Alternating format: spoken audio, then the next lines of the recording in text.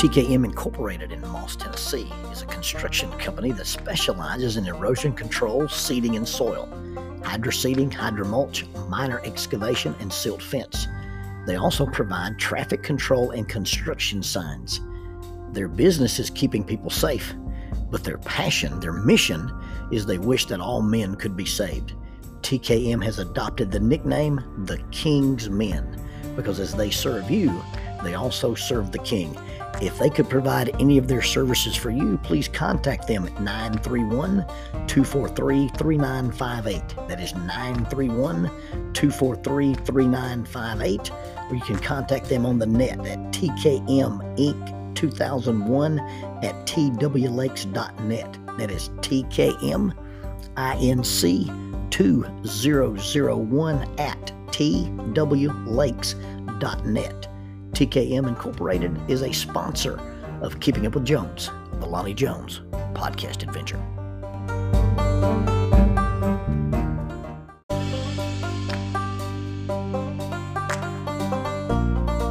SJ&L General Contractor specializes in asphalt, demolition, concrete finishing, and heavy hauling. This family-owned business is licensed in Alabama and Tennessee. You can contact them for any of your construction needs. 931-433-4660. That is 931-433-4660 or 3Ws and a dot, sjnl.com, www.sjnl.com. SJ&L General Contractor is a sponsor of Keeping Up with Jones, the Lonnie Jones podcast adventure. In order to really enjoy a good science fiction movie, in order to really enjoy a good horror movie, you have to participate in what's known as the willing suspension of disbelief. You have to enter the theater or turn on the TV, and you got to put your mind in neutral and say, hey, I'm going to participate in this universe that is different than reality. I'm going to accept the fact that a kid can get bit by a radioactive spider, and instead of die of some horrible blood disease, he's going to get superpowers. You have to walk in and say, I'm going to grant that the premise of this thing is true. I'm not going to worry about some of the laws of physics when I've already decided that there's people from other planets and they fly on a spaceship that can go faster than the speed of light. That's just like watching the Terminator movie and then deciding you want to figure out, hey, shouldn't he be out of bullets by now? Well, you've got a cyborg robot from the future who traveled back in time to kill a guy to prevent this guy's own birth. And you're going to grant that he can travel through time, but you're going to worry about how many bullets he fired in his weapon? See, when you get into the willing suspension of disbelief, you go ahead and grant yourself that I'm going to take my disbelief and I'm going to put it on hold so I can enjoy the premise of the movie, so I can enjoy the fact that there are vampires and werewolves and heffalumps and woozles, and you don't have to worry about some of that stuff. That's what makes fantasy enjoyable. The opposite of that is, rather than the willing suspension of disbelief, is that sometimes we participate in a willingness to believe. We buy into something that may not be authentic. We buy into a measure that might be misleading or superficial. I remember as a college student, I was really interested in psychic phenomena. I was interested in things about ESP and telekinesis. And, I was studying some psychology and was looking into the power of the mind and hypnosis and some different things. I did a lot of research papers on hypnosis, even as an undergrad. And I remember we had this guy come to the school, and he was going to do like an entertainment thing. And he was a mentalist, a guy named Gil Eagles. And so you go in and you watch one of these guys, and instead of trying to look at everything that he did and figure out how he did it, you just accept the fact that he can do some amazing things. Well, interestingly enough, I got pulled out of the audience. They needed a volunteer to come up on stage, and I got to be the guy to come up on stage. And this guy asked me to blindfold him. And so, he took a silver dollar off the table and put a silver dollar over each eye and wrapped his head in gauze.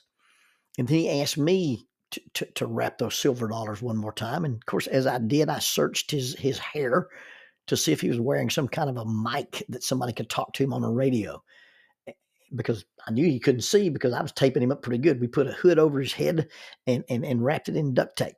And so he's standing on this stage. He got a silver dollar over each eye. His eyes are wrapped in gauze. His gauze covered eyes are covered with a hood. And then over the hood, he's got a duct tape. And then he asked me to go out into the audience and get a dollar bill from someone. And so I did. I jumped off the stage and walked out into this crowd of several hundred people. And some kid opened up his wallet and gave me a dollar bill. I came back on stage. So the blindfolded guy tells me to take the dollar bill and fold it in half, and then fold that in half, and then fold that in half. And I come up with this little bitty square of a dollar bill. And he said, "Now give me the dollar bill." And I gave him the dollar bill. And he holds the dollar bill up to his blindfolded head, and he concentrates on it, and he hands me the dollar bill back. And he says, "Unfold the dollar bill. Now look at the serial number and concentrate on it." So I looked at the serial number and concentrated on it, and he read it back to me. He read the number off this dollar bill back to me. And you're standing here on stage, and some of the conclusions you've made about can people really read other people's minds, and are people clairvoyant, and can they tap into the theta waves coming off the brain? And you're standing here on stage in front of a couple of hundred people, and you go, "That's amazing." And then you get back to your dorm room, and you remember there's this trick called a French drop. And a French drop is basically how you can hold a quarter in your left hand and act like you pick it up in your right hand, and you don't ever pick it up. It stays in your left hand. Well, I walked out into a room of people I didn't know and took a dollar from a guy I'd never met before, and picked up a dollar bill I'd never seen before, and folded it into a little square and gave it to this guy. And when the guy held it up to his head, he handed it back to me. And what he handed back to me was not the dollar bill I got out of the audience, but the dollar bill he already had in his hand. He probably did a French drop. He switched dollar bills on me, and he'd memorized the serial number off this dollar bill months before he ever came to Searcy, Arkansas. But because you're on stage, and because you're in front of a crowd, and because this guy's already done some cool stuff, you think, "Man, that dude read the serial number off that dollar bill and he couldn't even see it." Well, it wasn't the willing suspension of disbelief. It was my willingness to believe what he had purported to be true, that he was gifted, or he had this insight, or he could do these things. I'm always amazed at the fake martial arts that are on the internet. You watch these guys and they're doing these demonstrations with passive, willing opponents, and they demonstrate this great power. And in truth, everybody looks impressive when nobody's resisting. And you watch these guys and they break boards. Well, anybody can break a board if they hit a board with the grain. You see a guy stack up a bunch of landscaping blocks, and they've got spaces between them, and they got chops the first block, and that block breaks. Well, once you break the first block, all the other blocks below it are going to break. But what happens when you start deceiving people, when you start doing a demonstration that says, "I want you to see how powerful I am," what you're telling them is, "Look what happened when I hit that block. I wonder what would happen if I hit you." And in the early cultures, when martial arts was developing, and it changed from a true martial art, a thing about skill and leverage and balance, and became some kind of mystical something or another, what happened is, when you saw those demonstrations, you were beat before the fight began. Because if that guy broke a piece of wood, or that guy broke those blocks, man, if that guy hit me, I'd fall apart. And you're beat before you ever fight, because something that looks to be true in and of itself is not indeed true, because those martial arts demonstrations are really not about how powerful that person is. It's how powerful can I make you think I am, and therefore you're unwilling to fight me. Therefore you're beaten before we ever throw the first punch. It's a form of psychological manipulation. Now, I'm not saying there are not guys out there who don't have really, really strong hands. I'm not saying there's not guys out there who can condition their knuckles and make their shins stronger. I'm talking about these guys that are charlatans. I'm talking about these guys that are circus tricks, and they do those things in order to convince you, rather than objective measure to validate themselves. An example of this phenomenon was when I was in the ninth grade, the summer before I went into the ninth grade. I went on a mission trip with some guys from our church, and we went to the island of Tobago. and we stayed on the far end of the island of Tobago in a little bungalow. We rented it from a guy named Mr. Turpin. I don't remember why I remember his name, but I remember his name. And we were there. Our minister was Charles Box, and his brother Danny was with us, and it was Mr. Rice, and it was Elbert Lewis, and Jerry and Charles Pettis, and Olin Womack, and several guys. And then there was, me and my brother, and there was Drew Pettis, and there was Neil Pettis, and we were the teenage boys there. And every day we would get up and walk to the top of the mountain, walking through the village and inviting people to the lectureship series that we were doing, and then we were inviting people to have Bible studies with us.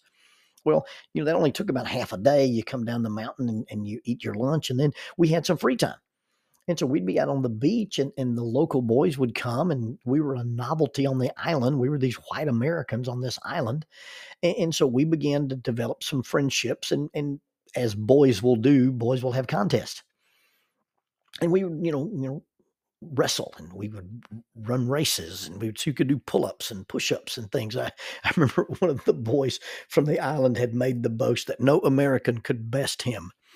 Well, little did he know that not only had we brought the gospel to the island of Tobago, we had brought the Las Vegas leg lock. Can I get a Ric Flair? Woo!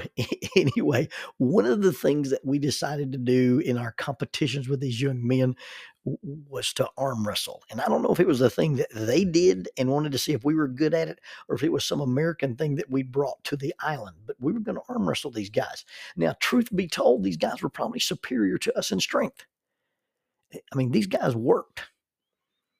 Here we were, we were, lower to middle class American boys, and we'd gone to school, most of our lives, and we did a little bit of work, but we weren't really, manual laborers. I remember walking out one afternoon on the beach, and these guys were standing in the surf, and they were pulling in a fishing net.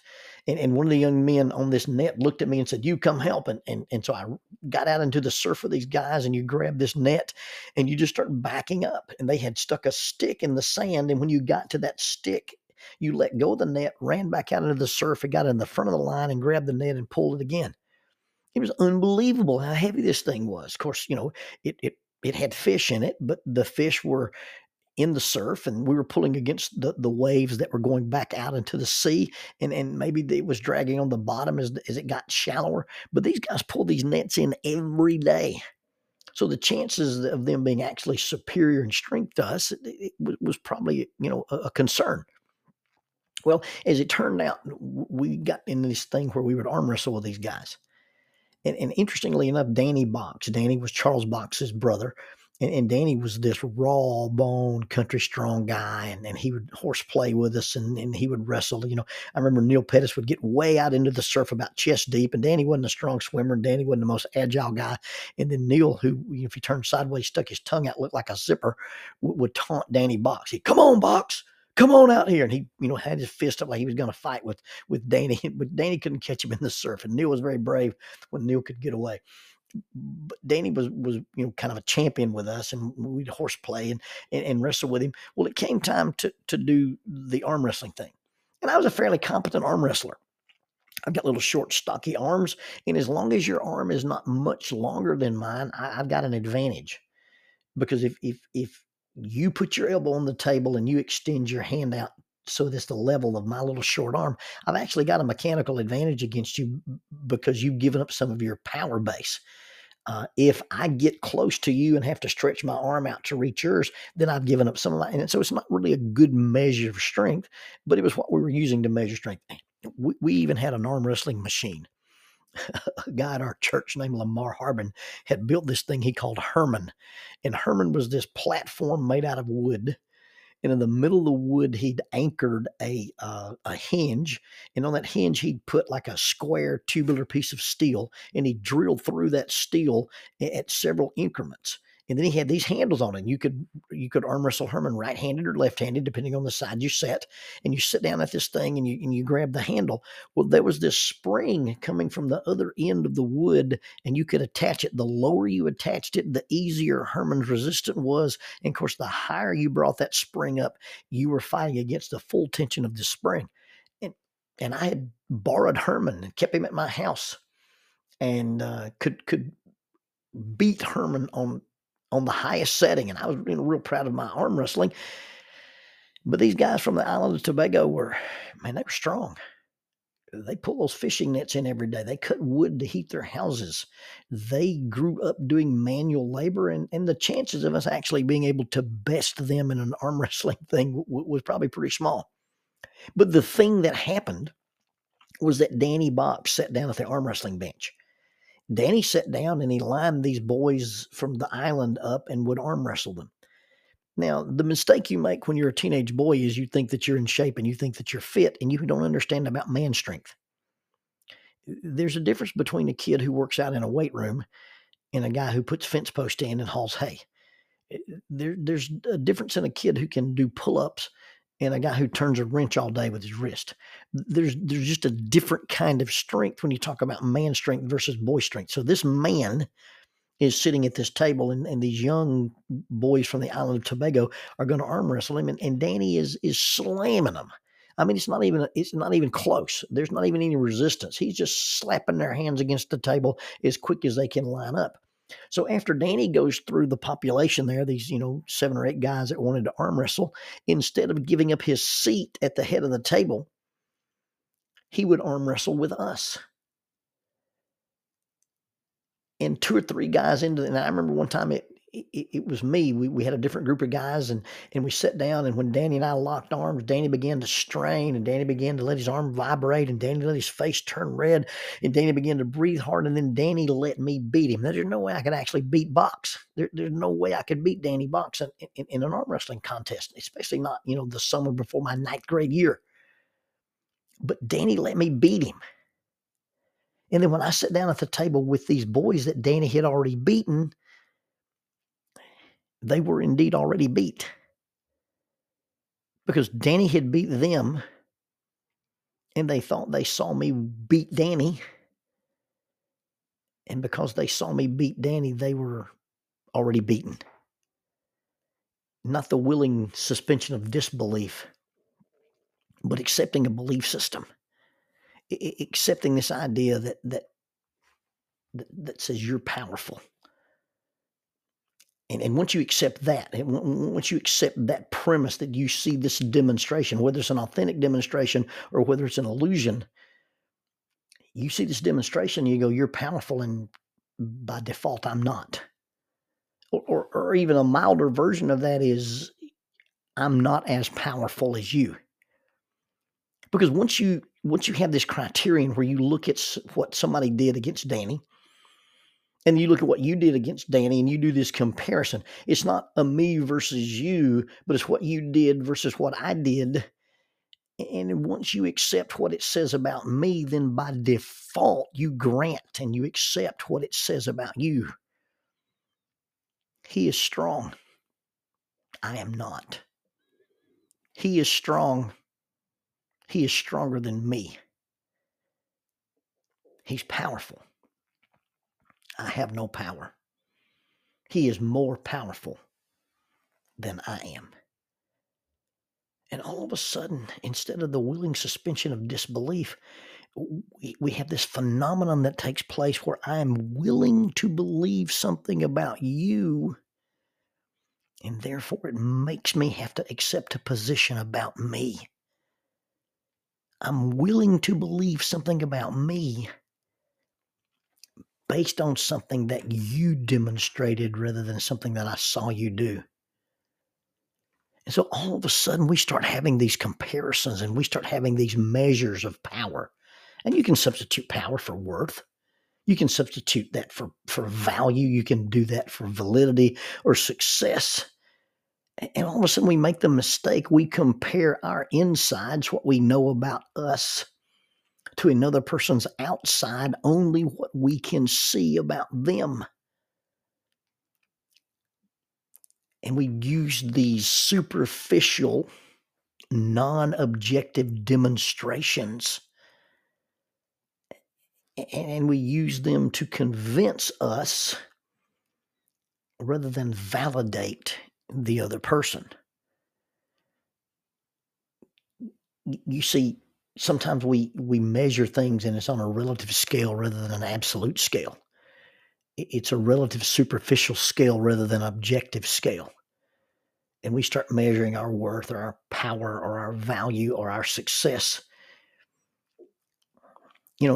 let's just take, for instance, your marriage. If you're pleasing God and you're pleasing your spouse, your marriage doesn't have to look like my marriage to be valid.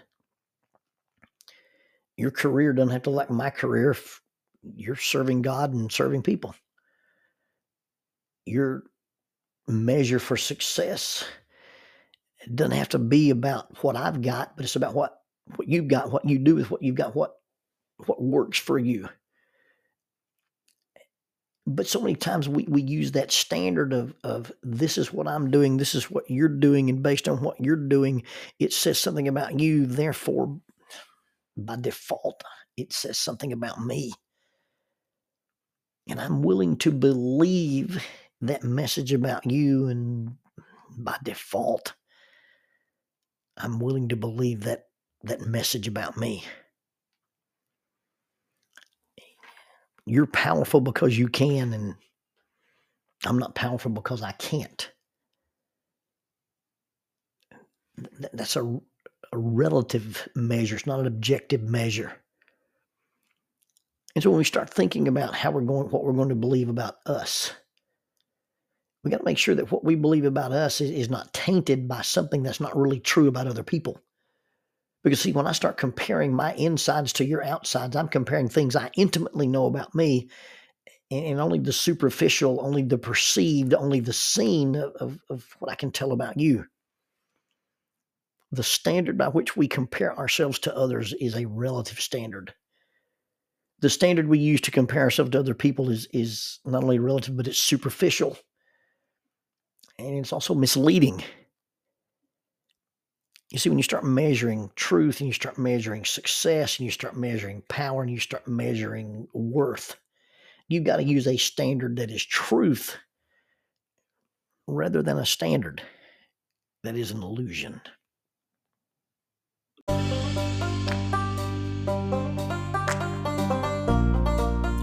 Using the tool of shortwave radio, World Christian Broadcasting literally covers the world every day with the gospel. They use 2 large curtain antennas. One is located in Anchor Point, Alaska, and the other in Madagascar. They send out messages that are recorded at their international home in Franklin, Tennessee. They make available 40 hours of broadcast every day. The broadcasts are made in English, Chinese, Russian, Spanish, Portuguese, Korean, English for Africa, and Arabic. They would love for your group to visit them. You can bring your ladies group, your youth group, or your men's group. Just give them a call at 615-371-8707, 615-371-8707, or you can go to 3Ws.worldchristian.org, find the Donate Here button, and make a financial contribution to support this work that literally covers the world every day with the gospel. World Christian Broadcasting, in cooperation with Keeping Up with Jones, the Lonnie Jones Podcast Adventure.